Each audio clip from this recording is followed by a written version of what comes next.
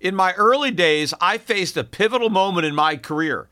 Instead of following the herd into traditional finance, I charted my own course. Despite skepticism, I founded my investment firm driven by a belief in economic truth and fiscal responsibility. Through perseverance, I established myself as a leading voice in finance, proving that sometimes blazing your own path is the best way to succeed. To get what you want, sometimes you have to challenge the status quo and blaze your own trail. That's what Harry's did. Seeing people tricked by expensive razors, Harry's took a stand. Instead of pricey options, they offer high-quality razors at a fraction of the cost. That's why when it comes to grooming my face, I use Harry's. Harry's understands the value of quality without breaking the bank. Their razors provide a smooth shave every time, and their shaving gel leaves my skin feeling refreshed and moisturized. So don't settle for the status quo. Blaze your own trail with Harry's. Get started with a $13 trial set for just $3 at harrys.com/gold. That's harrys.com/gold for a $3 trial set. We all make mistakes, decisions that we regret, things we'd like to do over, like not buying Bitcoin when you first heard about it at $1. We all carry around different stresses, big and small. When we keep them bottled up, it can start to affect us negatively. Therapy is a safe space to get things off your chest and to figure out how to work through whatever's weighing you down. At times, therapy has helped me and my loved ones in many ways. Therapy isn't just for those who've experienced major traumas. With the right guide, you can discover effective strategies to minimize distractions and truly connect with your needs, setting the stage for a more balanced life. If you're thinking of starting therapy, give BetterHelp a try. It's entirely online, designed to be convenient, flexible, and suited to your schedule. Just fill out a brief questionnaire to get matched up with a licensed therapist and switch therapists anytime for no additional charge. Take a moment. Visit BetterHelp.com/gold today to get 10% off your first month. That's BetterHelp, HELP.com/gold. The Peter Schiff Show. Today's podcast was recorded yesterday. If you want to listen to my podcasts commercial-free the day that I record them, go to schiffradio.com/premium. It only costs $5 a month. Today's podcast is sponsored by Indeed, where you can attract, interview, and hire all in one place. Don't spend hours looking for candidates with the right skills. Start hiring now at Indeed.com/Peter. Offer good for a limited time. Terms and conditions apply. Cost per application pricing not available for everyone. Friday was the last trading day of the month. It was also the last trading day of the quarter. But first, let's look at the damage in September, because it really was a September that very few investors are going to want to remember.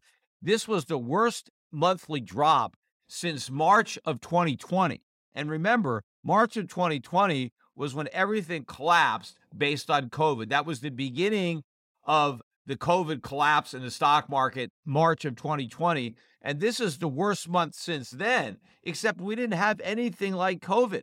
Nothing happened other than the fact that the Fed continued to raise interest rates and the market finally started to care about what that portends. And we got this big drop. But as far as Septembers go, to find a September that was worse than September 2022, you got to go all the way back to September 2008. And what was happening in September 2008? The 2008 financial crisis. That's when it began. That's when the market imploded. So we haven't had a September this week other than the September that began the 2008 financial crisis. And our financial crisis hasn't even started yet. We're still going to have a financial crisis. It just hasn't started yet. And so if the market is this bad before the financial crisis, imagine how much worse it's going to be during the financial crisis, which is a reason that the Fed might pivot before we have this financial crisis, because they may try to avoid it. And of course, most investors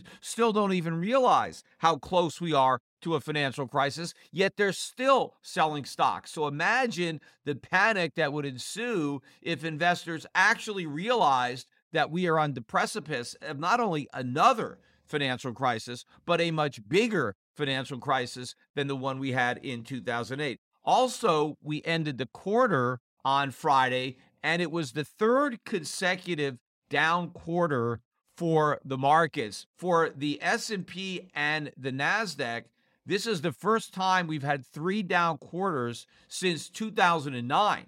That was the bottom of the bear market that resulted from the 2008 financial crisis. And the last time the Dow had 3 consecutive down quarters was in 2015. And by the way, we are on track right now to have the worst year in the stock market since 2008. So a worse year than 2020 when we had COVID. You have to go back to a financial crisis, and it could be even worse because the fourth quarter could potentially be the weakest quarter of all. As bad as the third quarter was, the fourth quarter could be worse. The only caveat in that statement is that it could be so bad early in the quarter that the Fed may actually pivot during the quarter, and that may save it. We could get a bear market rally if we get a Fed pivot. But again, it's not going to end the bear market because people have no idea how much worse things are going to get as a result of the pivot, because ultimately the pivot is going to knock the legs out from under the bond market, even if it gets a knee-jerk rally, and it's going to crash the dollar. So if you're hoping for a pivot and you're in the U.S. stock market,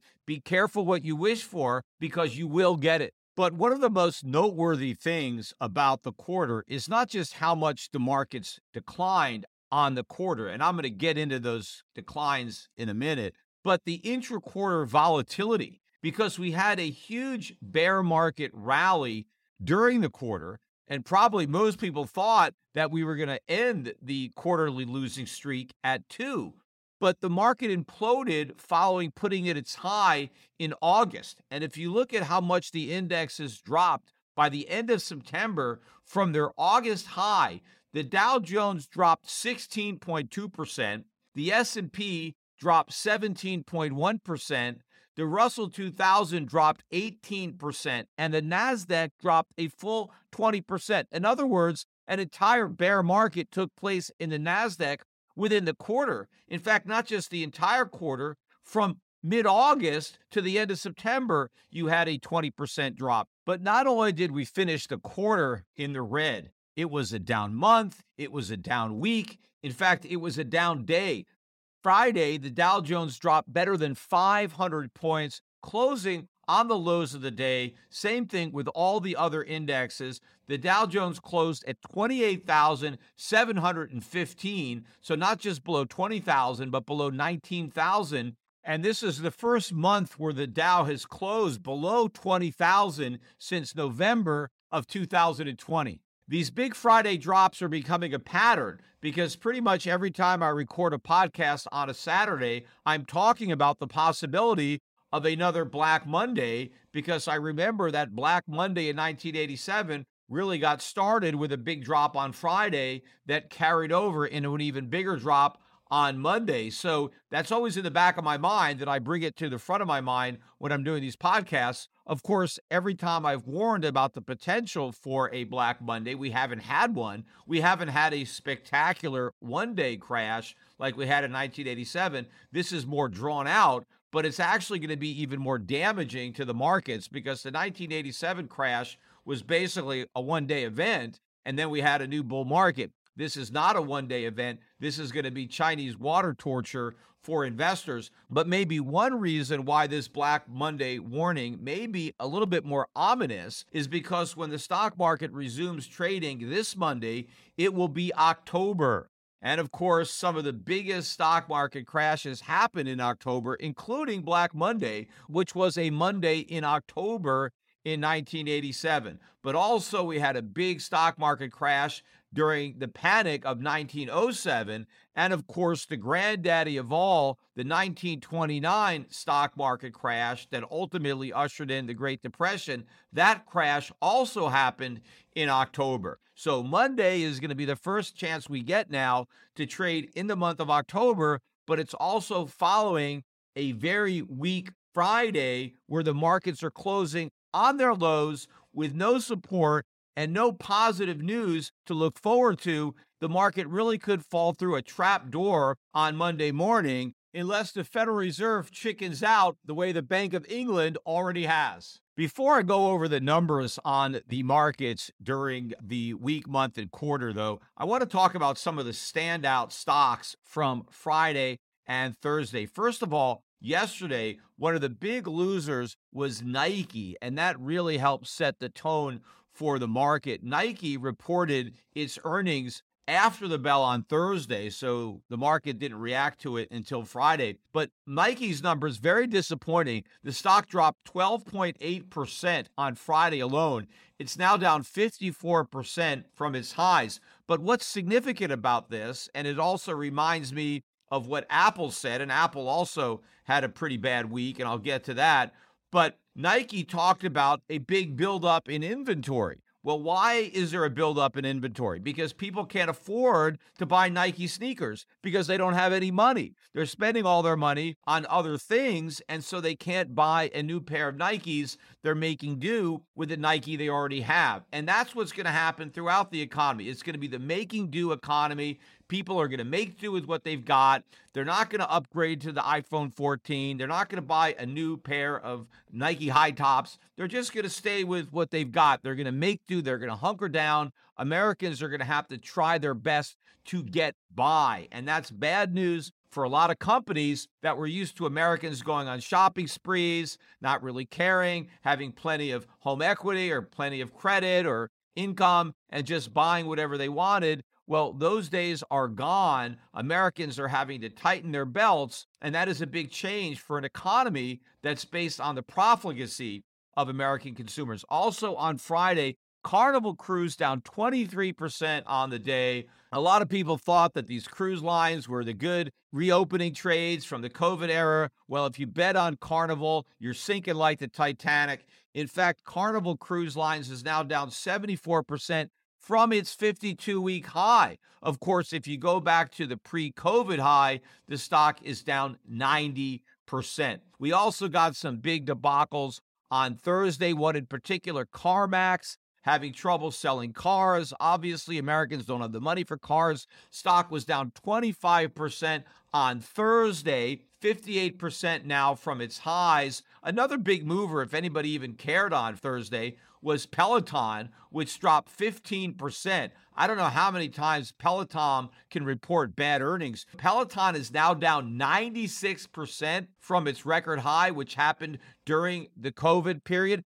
Peloton was probably the darling of the stay-at-home trades. After all, people couldn't go to the gym, so they had to work out at home, and so they were going to all buy Peloton bikes, and investors bid it up as if COVID would never end and people would never go back to the gym. In fact, I talked about it during COVID, how ridiculous this was, how this stock was going to implode because all those Peloton bikes were going to end up being clothes racks in people's bedrooms. Rather than using those bikes, they were just going to throw their dirty clothes on top of them, and the whole craze was going to end. This was a complete fad, but investors didn't care. They were just piling in to anything that had momentum.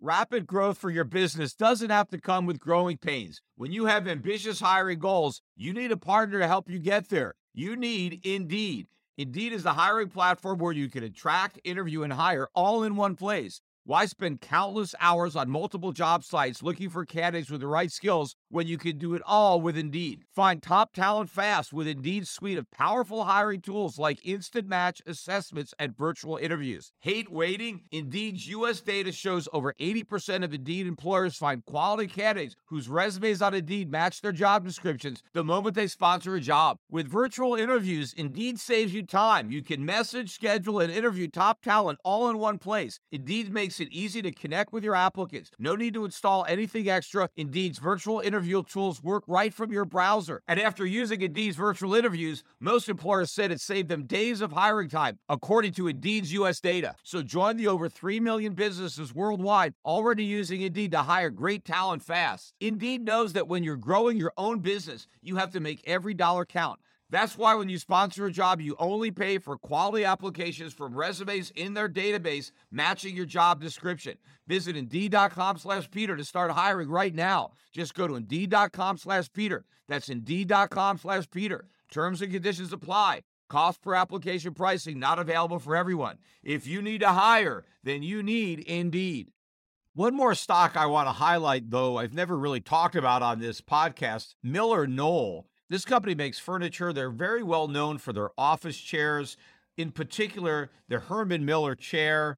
I've got several of those chairs. I think they're great chairs. In fact, I have a lot of other Knoll products in my house. So I'm a fan of the company. I think they have excellent products. As a matter of fact, I'm sitting on a Knoll chair right now. I have several of them in my home office where I record this podcast. The problem isn't the products. The problem is the consumer. The consumer is broke. And one of the reasons there was a big rally in this stock is a lot of people started to furnish their home offices, and so they needed those Herman Miller chairs, and that's why this was another big COVID stock. In fact, off the COVID lows, the stock tripled in price, but it crashed 15% on Thursday following its earnings, another 8% on Friday. So the stock is now down 64% from its 52-week high. And if it falls another 8% from here, it's going to take out its March 2020 COVID low. So very close to making a complete round trip from the low. And in fact, there's probably a lot of other stocks that are going to finish that round trip, but many of them aren't going to stop falling at the March 2020 COVID lows. They're going to make new lows and fall further because a lot of these stocks were still overpriced at their COVID lows, and they're even more overpriced now. As a public person, I am hyper aware of safety and security. Delete Me finds and removes any personal information you don't want online, and it makes sure it stays offline. Delete Me is a subscription service that removes your personal information from the largest people search databases on the web, and in the process helps prevent potential ID theft, doxing, and phishing scams. Sign up and provide Delete Me with exactly what information you want deleted, and their experts will take it from there. Delete Me sends you regular personalized privacy reports showing what information they found, where they found it, and what they removed. Delete Me isn't just a one-time service. Delete Me is always working for you, constantly monitoring and removing the personal information that you don't want on the internet. So take control of your data and keep your private life private by signing up for Delete Me. Now at a special discount for my listeners. Today, get 20% off your Delete Me plan when you go to joindeleteme.com/gold and use the promo code GOLD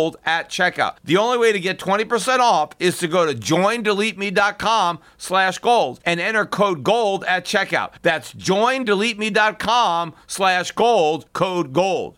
Let's talk finance. Wouldn't it be convenient to have all your investment and retirement accounts in one spot? Yahoo Finance does just that. It consolidates your portfolio views and offers expert analysis, making it easier to manage your investments.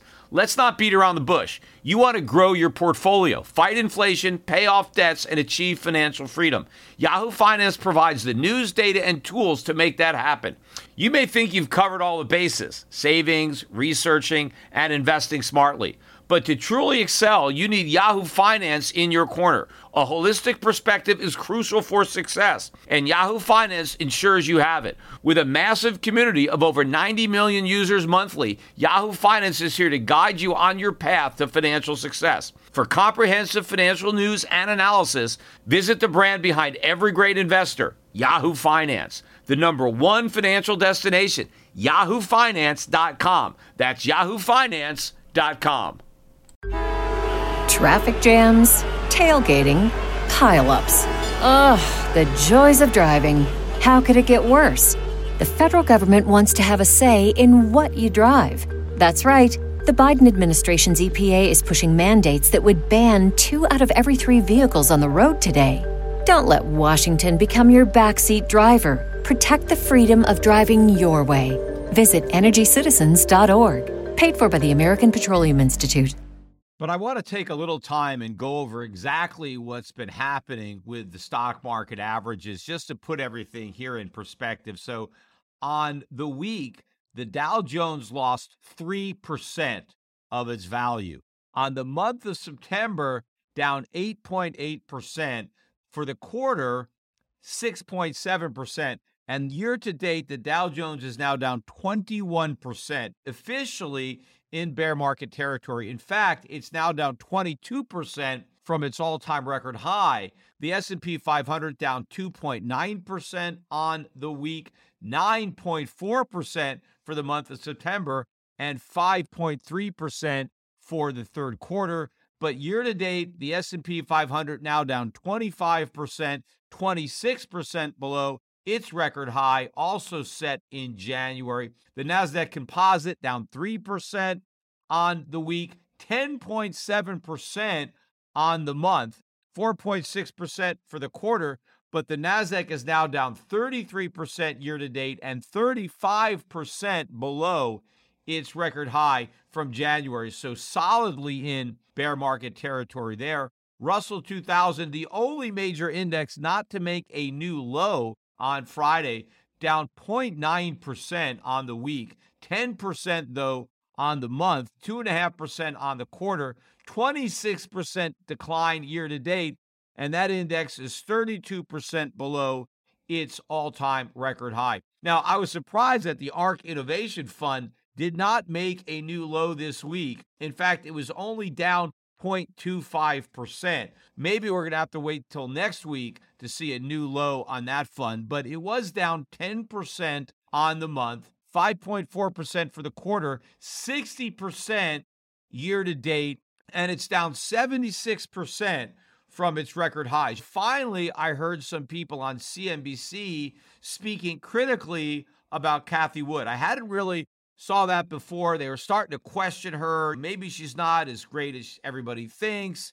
And to me, this was just pure hypocrisy because they treated her like the Messiah. They rolled out the red carpet. They had her on all the time, and they let her go on and on and on about how great her fund was and how low the risk was and how it was less risky than the S&P 500 and how her investors were going to make 5 times their money, all kinds of crazy stuff, all sorts of promises. And CNBC had no problem giving her a platform, letting her say whatever she wanted to pump up her stocks and talk her book, and nobody was ever critical. And now, after the air comes out of the bubble and you can see how bad her advice was, now they finally want to speak critically, talk about closing the barn doors after the horses are gone. You can't even see the horses anymore, and CNBC wants to close this door. I was speaking very critically about Cathie Wood when her funds were making all-time highs. I was saying at the time how overrated she was. I reminded people of the old adage, don't confuse brains with a bull market. There was nothing smart about what Cathie Wood was doing. It was all a bull market, and it's even more important not to confuse brains with a bubble. And that's exactly what people did with respect to Cathie Wood. Now, every time I talk about the ARK Innovation Fund, I also talk about the Grayscale Bitcoin Trust because of the high correlation.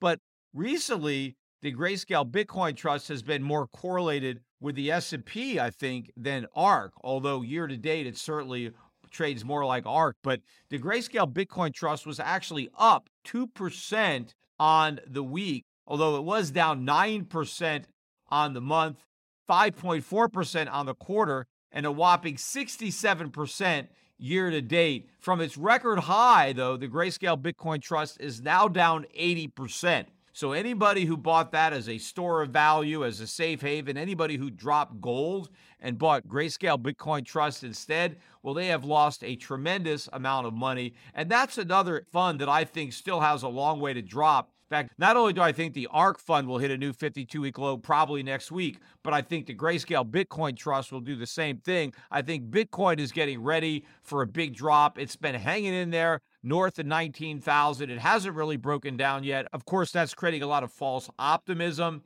in the Bitcoin community because Bitcoin hasn't fallen. Well, that's what bear markets do. They trap you in there. They give investors a lot of false hope before they yank that hope away and the bottom drops out of the market. And I think that is going to happen for Bitcoin and all the other cryptos, and maybe it will happen as soon as next week. But it's not just cryptocurrency speculators that are going to see their wealth evaporate. A lot of Americans who have been speculating in the stock market are also going to see their wealth vanish. That's what's going to be particularly problematic about the economy going forward, is because not only do you have the reverse wealth effect, where people are seeing their net worths eviscerated as the stock market collapses, and also soon as the housing market rolls over, but the cost of living is going up. So everything people need to buy is more expensive. So they have to give up on the things they want to buy, like a new pair of Nikes or a new iPhone, but everything they own is losing value. So their net worths are going down as the cost of living is going up. It is a double whammy. we're going to have a reverse wealth effect. And the irony, of course, is that the Federal Reserve deliberately built this phony recovery on the foundation of phony wealth. They did quantitative easing specifically to pump up stock market prices, to pump up real estate prices. Well, now that they're being forced to reverse the process because the inflation genie they let out of the bottle is doing so much damage, now they have to deflate those bubbles. And now the wealth effect is going to work in reverse. As Americans are going to watch their wealth collapse, they're going to spend a lot less, because the idea that the Fed has was that if people thought they were wealthier, they'd spend more money. Well, when they realize just how broke they are, they're going to have to spend less money. But of course, that was the wrong thing for the Fed to do. Why fool Americans into thinking they had more wealth than they did so they would spend money that they shouldn't? It would have been better if Americans acted more prudently and saved money, but the Fed didn't want anybody saving. They wanted people spending, so they tricked them into believing they were rich because they owned overpriced stocks. So instead of saving, they spent. But all of that undermined the economy, because the economy needed savings, because we needed more capital investment. We needed to be more productive. We needed to be less reliant on imports. But because of what the Fed did, the economy got real screwed up.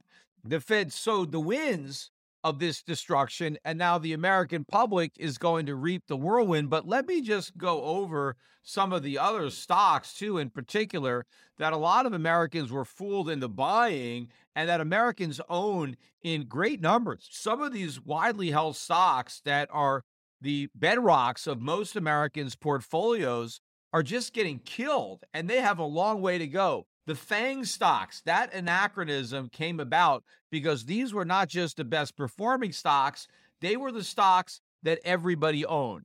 Well, now all the Americans who own them have got a real toothache. Let's take a look at FANG.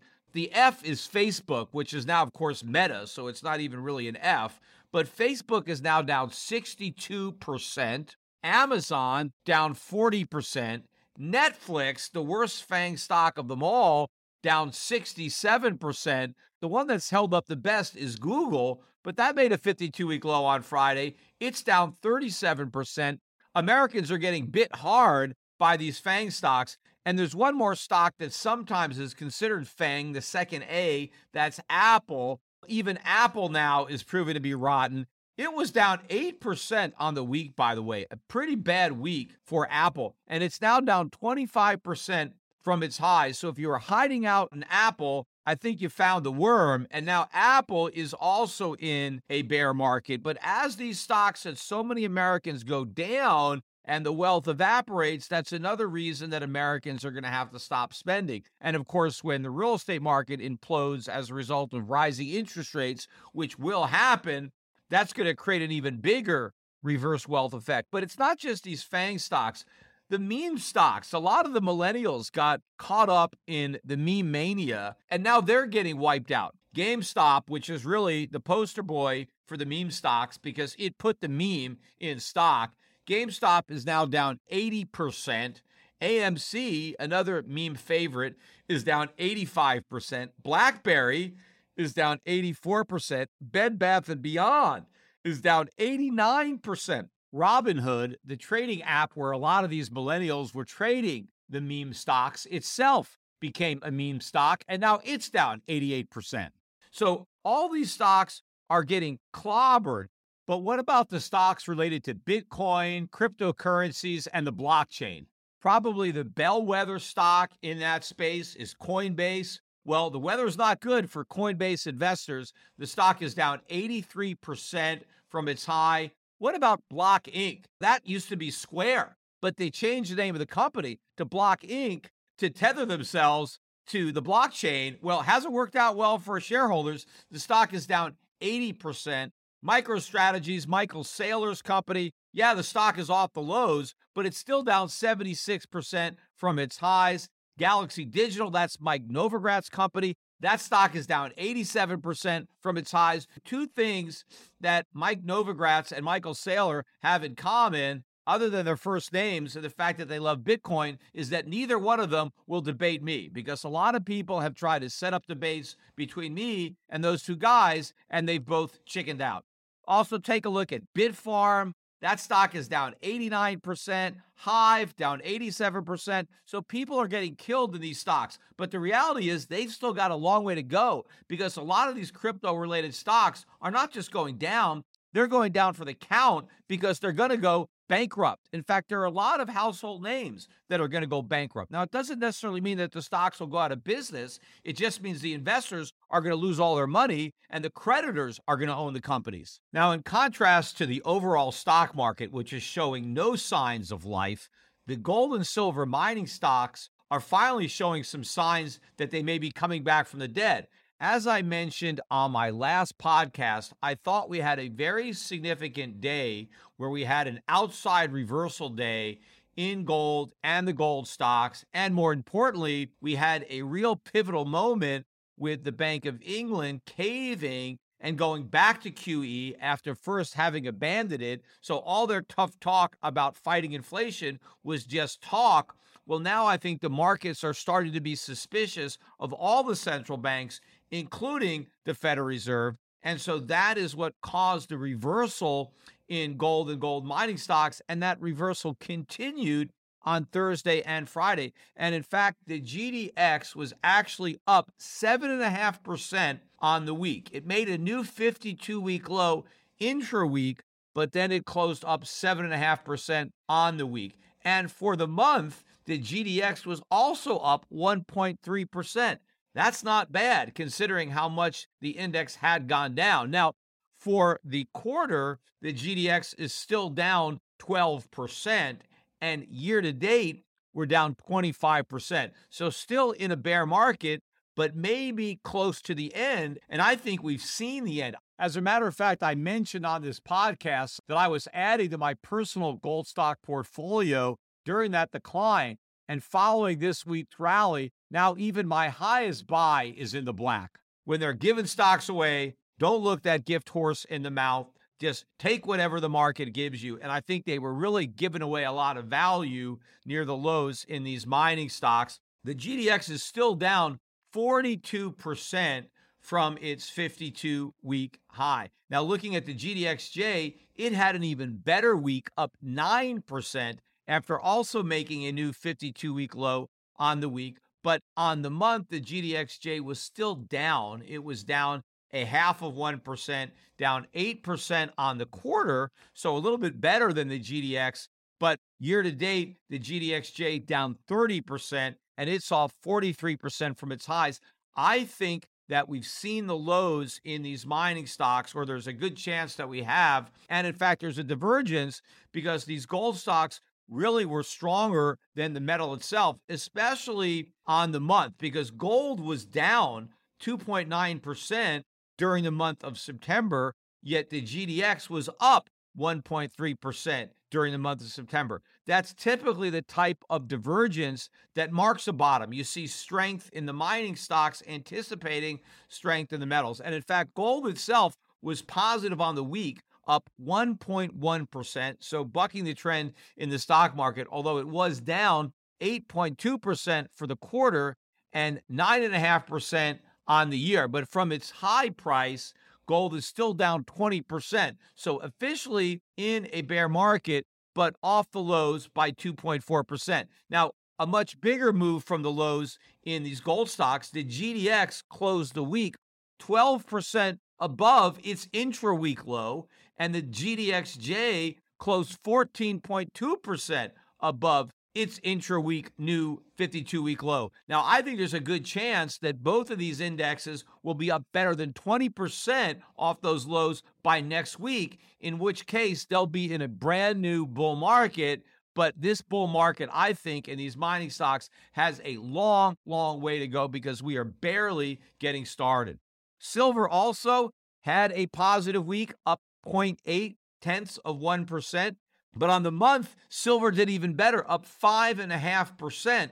And again, gold was down 2.9%. That is another positive divergence that you see at precious metals lows when silver, which went down more than gold during the bear market, starts to go up more than gold during a bull market. We saw the divergence where gold went down on the month, but silver snapped back and was up 5.5%. That is a very positive divergence and is bullish for the precious metals because it's indicative that the selling has washed out and a new bull market has begun. In fact, on the quarter, even though silver was down 7%, it was still down less than gold's 8.2%. So that is a positive divergence because if you look at the year-to-date decline, it's 23% versus 9.5% for gold, and silver is 30% off its 52-week high in comparison to gold being 20% off. But gold's 52-week high is also its record high. If you want to look at the record high for silver,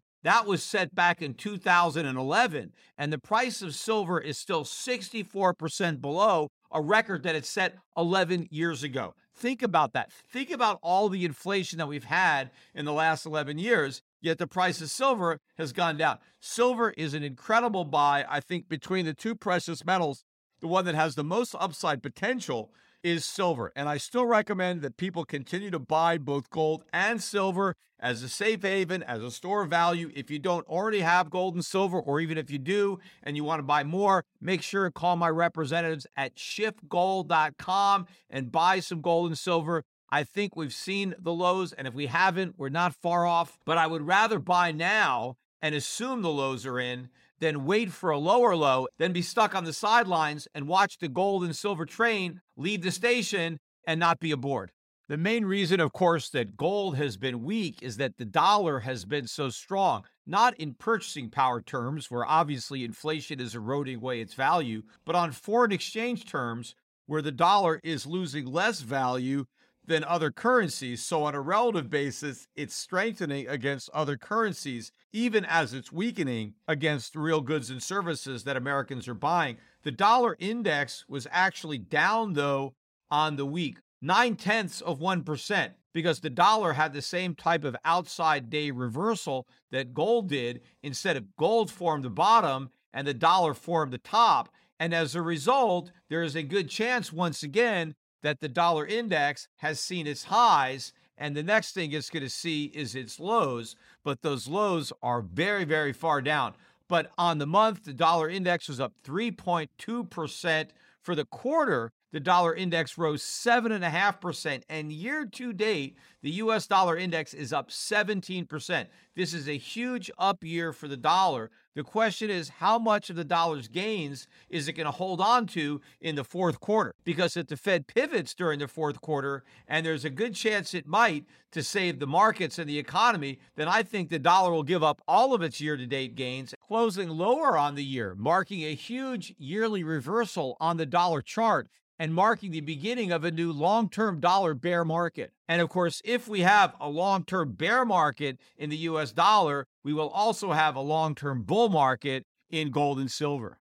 When you need mealtime inspiration, it's worth shopping Kroger, where you'll find over 30,000 mouth-watering choices that excite your inner foodie. And no matter what tasty choice you make, you'll enjoy our everyday low prices, plus extra ways to save, like digital coupons worth over $600 each week. You can also save up to $1 off per gallon at the pump with fuel points. More savings and more inspiring flavors make shopping Kroger worth it every time. Kroger, fresh for everyone. Fuel restrictions apply.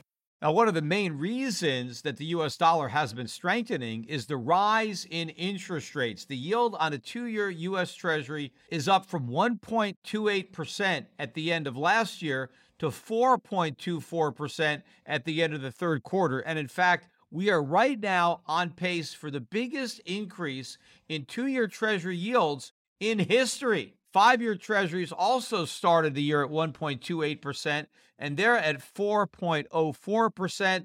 The yield on 10-year Treasuries has gone from 1.34% at the end of last year to 3.8% at the end of Q3, and the yield on the 30-year U.S. Treasury has risen the least, up from 1.9 to 3.77, but ultimately, it's the 30-year yields that are going to rise the most because there you have 30 years of inflation eroding away your purchasing power. The main reason that we haven't seen a bigger increase in longer-term interest rates is because investors still have confidence that the Fed is going to be able to rein in inflation. Well, when that confidence is lost, it's the long end that's going to feel the pain the most, and you're going to see an even bigger rise in interest rates there. In fact, if we do get a crack on the long end of the bond market during the fourth quarter of this year, that would be a catalyst for the Fed to pivot, just like what happened in the UK when their bonds were crashing and it threatened a financial crisis in the pension system.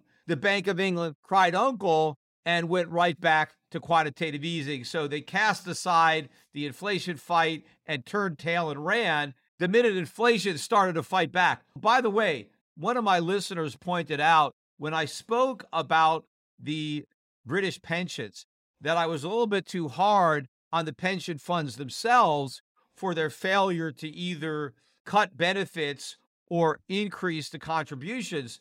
My listener pointed out that in many cases, they can't do that because of British labor laws. Because of these laws, they can't cut pension benefits or they can't increase the contribution rates. So as a result, they had no choice but to take on leverage to maintain their regulatory commitments. So once again, it's not the free market that is acting recklessly. Maybe if these pension fund administrators weren't bound by government laws, they could have done the right thing. But government laws prevented them from doing the right thing. And so they did the wrong thing and they speculated on leverage. But ironically, they were only able to do the wrong thing and lever up because the Bank of England also did the wrong thing by keeping short-term interest rates so low. That's what enabled them to get so levered up. So you have two government wrongs, and they certainly don't make a market right. You have the government telling the pension funds that they can't increase the mandatory contributions and they can't cut benefits. And then you have the Bank of England artificially suppressing interest rates to encourage the pension fund managers to use speculation and leverage to get around other laws enacted by the British government. So the government makes two mistakes and it creates a financial crisis. And now they're trying to prevent the financial crisis by making yet another government's mistake. But none of this is a function of the free market. The free market wouldn't make any of these mistakes absent government intervention. I want to finish up today's podcast talking about a pair of hurricanes. First, Hurricane Fiona, which delivered a glancing blow here in Puerto Rico, and then Hurricane Ian, which delivered a direct hit to Florida's Gulf Coast. Fiona was a much weaker storm, Category 1 hurricane. In fact, it had just been upgraded from a tropical storm when it hit the southwest coast of Puerto Rico. Not much damage up north where I live. We didn't get much wind. We did get a lot of rain, but not that much flooding. The south side of the island got some more wind, but in particular, a lot more rain and a lot more flooding. There was a lot of reports about the power outages, and they were widespread. In fact, I was without power at my house for maybe 8 or 9 days. I was one of the last in my neighborhood to get power back. Of course, I wasn't in the dark. I have my own generator, but I had to generate my own power. I didn't have the power supplied by the grid. But the real problem here in Puerto Rico wasn't the storm. It was the infrastructure. It is the grid. It is the government. That is the problem. If we had better power infrastructure, the whole island wouldn't have gone dark. 100% of Puerto Rico was without power as a result of a Category 1 storm that didn't even deliver a direct hit to the island. In fact, the very same hurricane strengthened to a Category 2 and then delivered a direct hit on the Dominican Republic. It went right through the island. Now, maybe it wasn't the most populous part of the island, but it went right through it. And the Dominican Republic isn't exactly a very rich country, but only 7% of the people lost power there. Puerto Rico is in hurricane zone. It's possible we could get hit by hurricanes every single year, especially now that it doesn't matter how weak the hurricane is or whether it hits us directly or not. We're still going to have a big power problem. And a lot of people want to blame it on the private company, Luma, that now is the power company. It's not Luma's fault. Luma just has a service contract. They don't own any of the infrastructure. The Puerto Rico government built it and they own it. And they have done a horrible job in maintaining it. What we really need is true privatization. They have to sell off every aspect of that power grid to private companies in a real auction, not some behind the scenes deal making where the outcome is rigged. They need a real privatization, and they need to deregulate. They need competition. The private sector needs to be completely in charge of power in Puerto Rico because the government has done such a horrible job. So when people are talking about Puerto Ricans need relief from the hurricane, they don't need relief from the hurricane. They need relief from government. And it's not just the Puerto Rican government they need relief from, it's the U.S. government. Because while so many Puerto Ricans, myself included, were without power and had to make power on their own with generators, there was a shortage of diesel fuel because a lot of the generators need diesel. And so we were running out of diesel. The price of diesel doubled. People were waiting on long lines to get diesel. In the meantime, there was a huge ship right off of Puerto Rico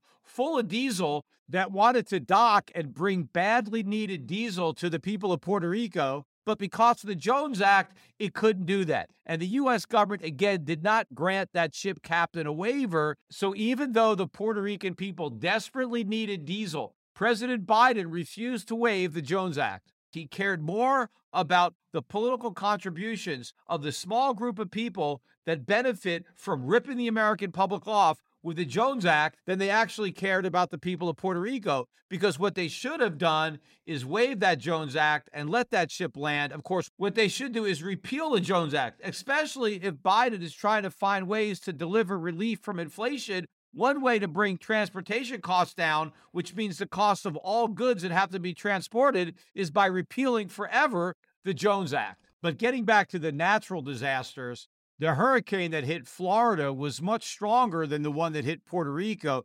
Ian was a Category 4, but moving from man-made to natural disasters, the hurricane that hit Florida was far stronger than the one that hit Puerto Rico. Ian was a Category 4 that delivered a direct blow to Florida's Gulf Coast. Look at some of those photographs from Fort Myers. It looks like an atomic bomb went off. That is some real destruction. But of course, whenever we have these natural disasters, you always have these Keynesian economists talking about the silver lining to this cloud. And that's all the jobs that are going to be created, how GDP is going to benefit, because now everything that was destroyed has to be rebuilt. This is a classic example of the broken window fallacy, brilliantly exposed by the French economist Frédéric Bastiat.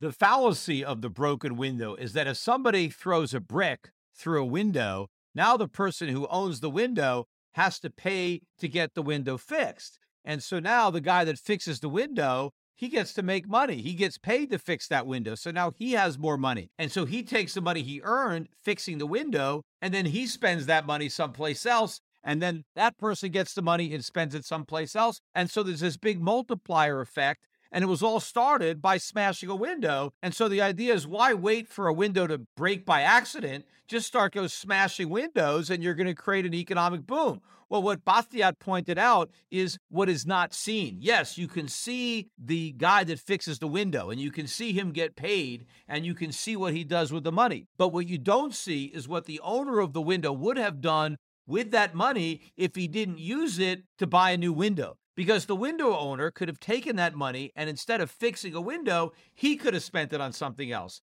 And now that person could have taken that money and spent it on something else. So there is no extra economic activity. There is no multiplier. You're just changing where the money is flowing. It's the guy that fixes the window that gets to spend all the money and start the chain instead of the guy that owned the window. Now he's spending his money fixing a window instead of spending it on something else. But the bottom line is a window was broken.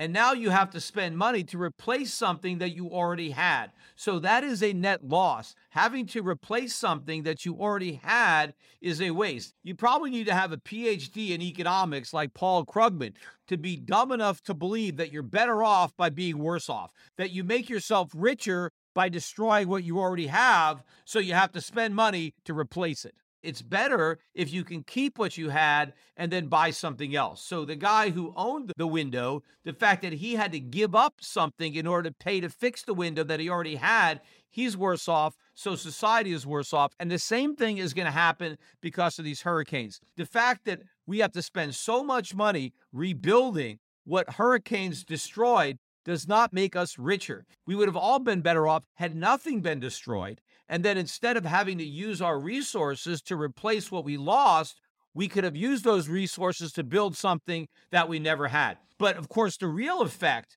of this hurricane is going to be prices. The inflation problem is going to get a whole lot worse because of the devastation in Florida, because a lot of money is going to have to be spent now on raw materials, which is going to push up those prices. In fact, a lot of insurance companies are going to have to sell bonds, they're going to have to sell stocks, and they're going to have to pay claims. And what are the homeowners going to do when they get their insurance money? They're going to have to use it to rebuild what the hurricanes or the floods destroyed. So you have all this new spending. Money has to come out of savings, and it goes into spending and consumption, and it further bids up prices. This is very inflationary. It diminishes the supply of goods because now goods are going to be used to rebuild what we already had, but we have all this extra demand. People have to go out and buy stuff that they weren't going to buy because they already had it, but now they've lost it and they have to buy it again. So you get more demand, you get less supply,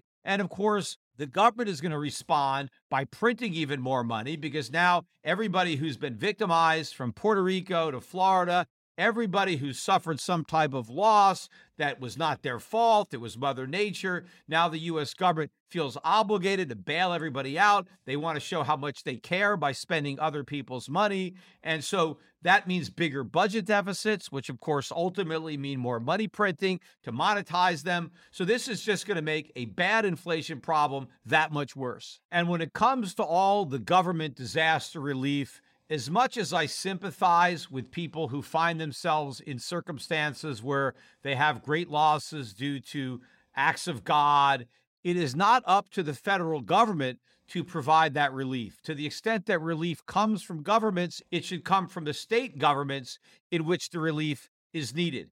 And to the extent that people get additional relief beyond their own state, it should come from private charity. It should never come from the federal government. Of course, now we have disaster relief every year. It's dishonest the way they don't even count this stuff on budget. All of the money spent on disaster relief is not even officially scored when they calculate the budget deficits every year because it's all off budget, because they claim, well, it's a disaster, it's an emergency spending. Yes, but if it recurs every year, we know every year there's going to be a hurricane, there's going to be an earthquake, there's going to be a drought, there's going to be a flood, there's going to be fires. Something's going to go wrong somewhere. So the government should at least be honest and build it into the budget. Although, why should we expect the government to be honest about that when they're dishonest about everything else? But once upon a time, presidents of the United States had a lot more respect for the Constitution and their oath of office than just trying to be popular and hand out bailout money. One of my favorite presidents, Grover Cleveland, who actually was a Democrat and was the only U.S. president to serve 2 non-consecutive terms. Now, I think Donald Trump is hoping that he can be the second president to serve 2 non-consecutive terms. But as of now, Grover Cleveland is the only man to do it. And I wish Donald Trump was a Grover Cleveland. Unfortunately, he doesn't have anywhere near the integrity of Grover Cleveland. If ever we could use a President Grover Cleveland, it's right now. But one of the most famous things that Grover Cleveland did was veto the Texas seed bill in 1887 that appropriated $10,000 for farmers that had been hurt by a drought. And it was a worthy cause. It was a huge drought, and the farmers obviously could use some relief. And Congress appropriated the money and passed the bill. And when it got to Grover Cleveland's desk, he vetoed it. Now, why did he veto it? Was he a heartless man? Did he not care about the plight of the farmers? No, he cared. In fact, he donated money himself to the farmers. He refused to spend government money on disaster relief, but he was willing to spend his own money. And in fact, after the bill was vetoed, private charities raised more money for disaster relief than the $10,000 bill that Grover Cleveland vetoed. But I want to finish up this podcast by reading a quote from one of America's greatest presidents and one of the last presidents to actually honor his oath of office, who understood and defended the United States Constitution. After vetoing the Texas seed bill, President Cleveland said, and I quote, I can find no warrant for such an appropriation in the Constitution, and I do not believe that the power and duty of the general government ought to be extended to the relief of individual suffering, which is in no manner properly related to the public service or benefit. A prevalent tendency to disregard the limited mission of this power and duty should, I think, be steadfastly resisted, to the end that the lesson should be constantly enforced that, though the people support the government should not support the people.